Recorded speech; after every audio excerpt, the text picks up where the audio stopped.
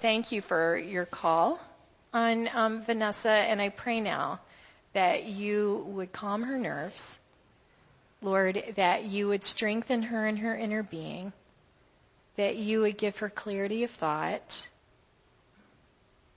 and that you would give her joy as she thinks about how good you are and how good your word is. Lord, I pray that your word would go forth in power and that you would prepare our hearts and our minds to hear and receive and respond to your word. I pray this in Jesus' name. Amen. Amen. Good morning. I think this is on. Yep. Okay, good. Well, I just want to thank you for having me here today. As many of you know, this is my first time preaching, and I'm a little nervous, but I'm also so grateful that I get to share this experience with all of you here at Gold Avenue. So thank you to everyone who has been praying for me and encouraging me, especially this week. A few of you know that I had the flu earlier this week, and so we've just been a lot of prayers of restoration. And as you can tell, I'm feeling a lot better today, so praise the Lord for that. So today we're going to be working through the book of Acts, and this morning we are in chapter 16. Last week we heard Pastor Dave share with us the importance of being obedient to Christ. Paul and the company were following the promptings of the Holy Spirit, even though they did not have a map to follow them or to help them with. That must have taken a lot of courage and faith to travel over 300 miles through these mountainous lands, not knowing exactly where they were going, but knowing that God was guiding them, but not sure exactly as to what direction. Have you ever felt that way? Yeah. God nudging you to share the gospel, but not knowing where to start. And it can feel a lot like trying to navigate a journey without a map. Every day we interact with people, but how do we know who God is preparing us to meet in order to share the gospel? Well, let's read Acts 16, 11 through 15, and see how Paul and company discern where the Lord is calling them, and how did they discern who to share the gospel with. So again, Acts 16, page 17, 19. I'm going to find it with you.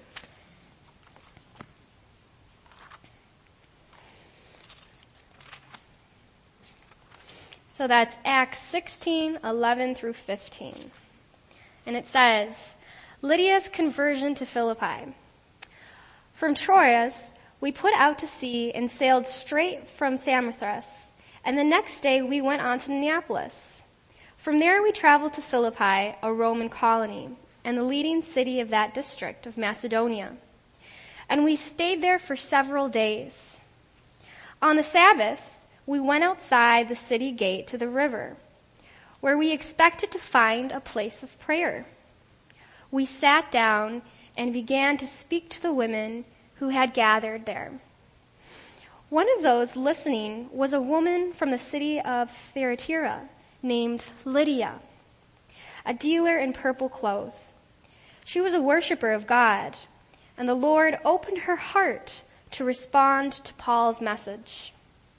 When she and the members of her household were baptized, she invited us into her home. If you consider me a believer in the Lord, she said, come and stay at my house. And she persuaded us. Thanks be to God. So, how do we know who the Lord wants us to connect with in order to share the gospel? Well, Paul and company were not called to all of Macedonia. It's a lot of space. Remember when Pastor Dave showed us that map last week? It's a lot of miles to cover. Just like Paul, we are not called to all of the United States or even to all of Michigan. But we are called to share the gospel and to make disciples. God told Paul to go to Macedonia, and God has given us Macedonias in our lives too. What do you think might be a Macedonia in your life? Maybe you might notice someone in your school that is struggling to make friends. Or maybe at work, a colleague is having a difficult day. Wherever you are, there are spiritually hungry people. But sometimes it can be difficult to discern who God is preparing us to meet. For example, before I moved to Grand Rapids, I was living in Kalamazoo and working as a hospital chaplain at Borges Hospital. And on Saturdays, I would lead a Bible study on the closed psych unit. However, every Saturday, I would have no idea who would be attending these groups because the patients would come in and then discharge and come in. And on one particular week, it seemed that everything that could go wrong went wrong. I brought my scripture with me, I brought my curriculum, I brought the handouts, but I needed to make copies. I went to the copy machine to make copies, and the copy machine was broke. And I thought, okay, that's all right. I can make this work. I couldn't find a copy machine. And I thought, well, we'll read the scripture out loud. As I was walking into the psych unit, we have multiple doors that you have to use keys to get in. My pager went off, and it said, warning, code gray, psych unit, closed. There's two, open and closed. And I thought, that's where I'm going. I wonder what's going on. You see, a code gray is when a patient is beginning to show signs of being violent towards a staff member, and they make an announcement in order to send support so that we can understand how best to care for this person. But before I entered the unit, I got there, and the staff member stopped me, and they said, you know what? Today might not be a good day for you to provide a Bible study. We've been having a lot of code grades for one particular patient, and it might not be very safe. And I sat there, and I thought for a moment, what should I do? It's already been kind of a rough beginning. But I felt the nudging of the Holy Spirit saying, no, I brought you this far. Go. There's a reason why you're here today. So I said to the nurse, I said, no, I think let's give it a try. And she said, are you sure? This isn't a good week for that. And I said, well, let's see what happens. And if I need support, then I'll ask for support. And she said, okay. So they gave me another beeper to put on my belt, and they said, if you begin to feel that you need extra support, or if you feel that you're in danger, press the button and someone will come and rescue. And that was the beginning of a Bible study on a Saturday morning where everything that felt like it could go wrong seemed to be going wrong. Talk about a difficult morning. Sometimes it can feel like that too when we read about the story with Paul, a difficult journey. In our readings today, it talks about how Paul and company, they have this general guidance, but they don't know exactly what the Lord is calling them to. They have this idea of where to go, but they don't have all of the pieces figured out. But they trusted that the Lord would provide for them. So they packed their bags, if you can imagine that, and they left. And they went to Macedonia. And they thought, you know what, maybe when we arrive to Macedonia, we'll have more clarity as to where the Lord is calling us. But when they arrived there, unfortunately, there were no spiritually hungry men or women that greeted them. And instead, they were greeted with silence. Even though this was a booming city, no one inside the city gates seemed to desire to hear the word of God. God gave them this guidance. He clearly said to them, go to Macedonia. But things were starting to feel pretty cloudy, kind of fuzzy. And I can only imagine the questions they might have started to wrestle with, the what ifs. What if we didn't follow God's directions correctly? What if we missed something? We have traveled so far to come here. So why does it feel so difficult to connect with someone? But they kept walking. They kept walking. And as they were walking, they asked themselves, okay, well, where can we find spiritually hungry men and women? You know what? We need to find a synagogue. We'll find spiritually hungry men and women there. But there was no synagogue in Philippi. And again, they were stuck with this question of, God, where are you leading us? There's no one inside the city gates that wants to hear the good news. There's no synagogue. Where are we supposed to go to now? So they began to walk outside the city gates, confused, perplexed, but hoping that maybe, just maybe, they would run into a sign or something that would encourage them that they were going in the right direction. This is a lot like our story, like our life.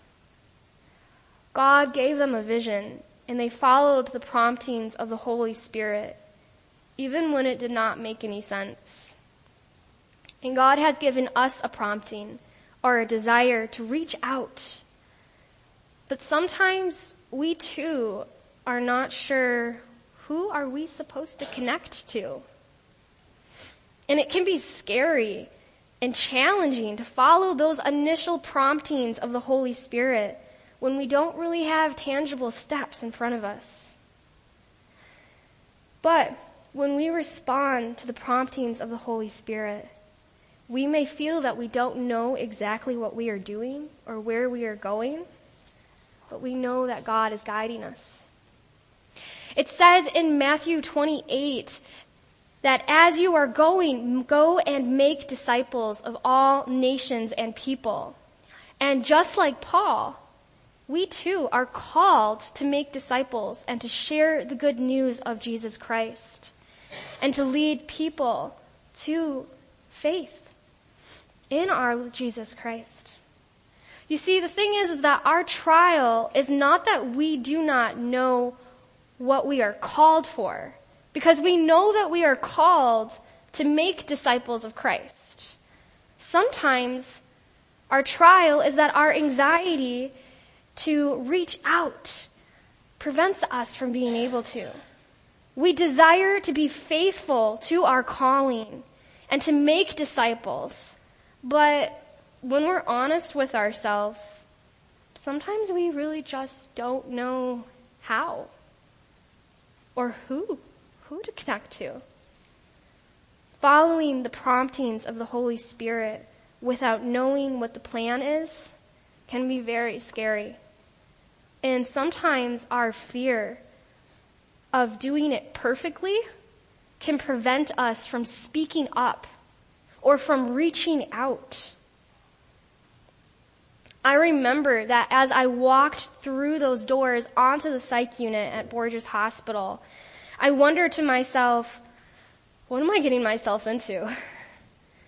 And as I walked through the doors and I made announcements to the patients and I said, hi, I'm Chaplain Vanessa. If you're interested in a Bible study, we're going to be having one in the room down on the left in the study room. But all of the patients were sleeping and nobody seemed to want to show up.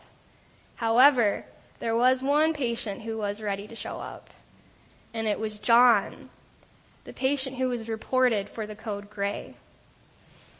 He popped his head out of the door and he said, a Bible study? Oh, well, I'll be there. He said, when? And I said, how about now? And he said, okay. So we walked down to the room, and I could feel my hands shaking. I was warned. I was told the stories of what had happened to other staff members that week. But I knew that the Holy Spirit had nudged me and that he was there with us. He was with John. He was with me. I wanted to share the gospel with him and with others. But then I began to think to myself, what happens if I say something that makes him angry? What happens if I don't know how to respond to his questions and then he gets angry? What happens if I'm not able to share the gospel in a way that connects with him? So I began to pray to God for wisdom. You see, God was already going ahead of Paul, and he was preparing the steps for him to complete the kingdom work. And as Paul and the company were walking through the city, and they were wondering, where do we go now? In that silence, they were met with the sound of running water. A river. And you see, rivers were a place of prayer because rivers often were used to facilitate ceremonial washing rituals. So they followed the sound of this running water, and this running water led them to a river. And at this river, they discovered a group of God-seeking women, spiritually hungry women. And it was in that moment that Paul realized that God had sent them to Macedonia to meet these women. So they shared the gospel with them. And Lydia, a businesswoman of the town, listened to their words, and her heart was prompted to receive the Holy Spirit. She and all of her household responded to the gospel, and they were baptized. This led Paul and the company to experience such a deep, profound sense of joy. Can you imagine how excited they must have felt? I mean, it was such a long journey to find Lydia. And they really didn't have all the pieces figured out along the way. They met many trials. They had many questions. Are we going in the right direction? Am I following God correctly? But the Lord was with them every step of the way. And God brought them to spiritually hungry people. And they were able to witness the hearts of those women being changed for Christ. God goes before us, and creates spiritually hungry people in our lives. Sometimes it can be easy to overlook people who may be searching for God right in front of us if we're not paying attention to those promptings of the Holy Spirit. For instance, Paul went down to the river, but he wasn't sure that he was going to meet anyone there. But he listened to those promptings of the Holy Spirit. And when he did, he found a group of women seeking the Lord. God was already at work preparing their hearts to receive the message of the gospel. This is an example of the dance of cooperation between the human and the divine. We are invited into this dance of cooperation with the Holy Spirit. Our call in Christ is to go out and to share the gospel even when we do not have all of the pieces figured out. Because God will go before us and He will create the spiritual hunger in the people in our lives. And we can find comfort in knowing not only will God go before us, but He will go after us. And He will look over those results. He will take care of the results for us. Do you remember my story at Borges Hospital? Well, as I was praying for wisdom, more patients slowly began to join the Bible study. And slowly but surely, the group began to grow in size. And as it grew in size, I became more comfortable with speaking and with sharing in a conversation with this group. Soon, it was almost time for our group to end. I couldn't believe how fast it went. But I felt this prompting from the Holy Spirit to ask the group if there was anyone who would like prayer, or if they felt a desire to be closer in relationship with Christ. And John, the patient who had a history of becoming violent, raised his hand, and with tears flowing down his cheeks, he said, I want to know Christ in a closer relationship. I want to experience God's love in my life. It's hard to always feel so distant from people. I don't want to get angry all of the time so easily. Please pray for me. So we laid hands on John and we prayed over him. And it was a very heartfelt moment for the group and for me, because none of us knew that John was going to raise his hand. And I saw how the Lord was at work in that moment. And I was so happy that I listened to the promptings of the Holy Spirit. Even though I had no idea exactly what I was doing. We go back to the beginning of the story when the staff said, are you sure you want to lead a Bible study today? And the Lord said, go. God was present and he showed up. And everyone in that group gave John a big hug afterwards, and we just celebrated how much God loves him. Can you imagine how joyful it was for Paul and the company to see the gospel taking roots across so many cultures and in a new land? Can you imagine how joyful that must have felt to see Lydia accept Jesus Christ as her Lord and Savior? They had journeyed over 300 miles, unsure of who they were supposed to meet. But in that moment, they experienced why God had brought them to Macedonia. And they knew that the gospel was to be shared for the whole world, but it had to be taken there first and accepted. And they were getting to experience exactly that because of the guidance of the Holy Spirit. That same joy that flowed out of Lydia after she experienced a conversion from the Holy Spirit, that same joy that flowed out of Paul when he witnessed Lydia accepting Christ, that same joy is from the same God that gently prompts us when we ask, where are the spiritually hungry people around me? We serve a God who works through jars of clay. He experiences joy when we cooperate and dance with the Holy Spirit.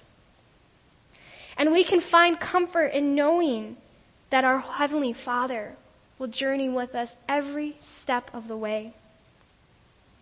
So when God says, would you dance with me? Would you join me in this dance of sharing the gospel? It is our call to respond with, yes, I don't have all the pieces figured out, but yes, I'm ready to join Jesus in this dance of cooperation.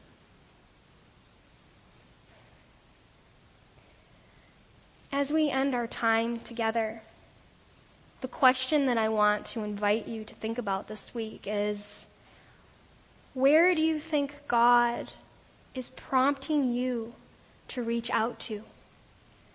Who do you think God is prompting you to connect with?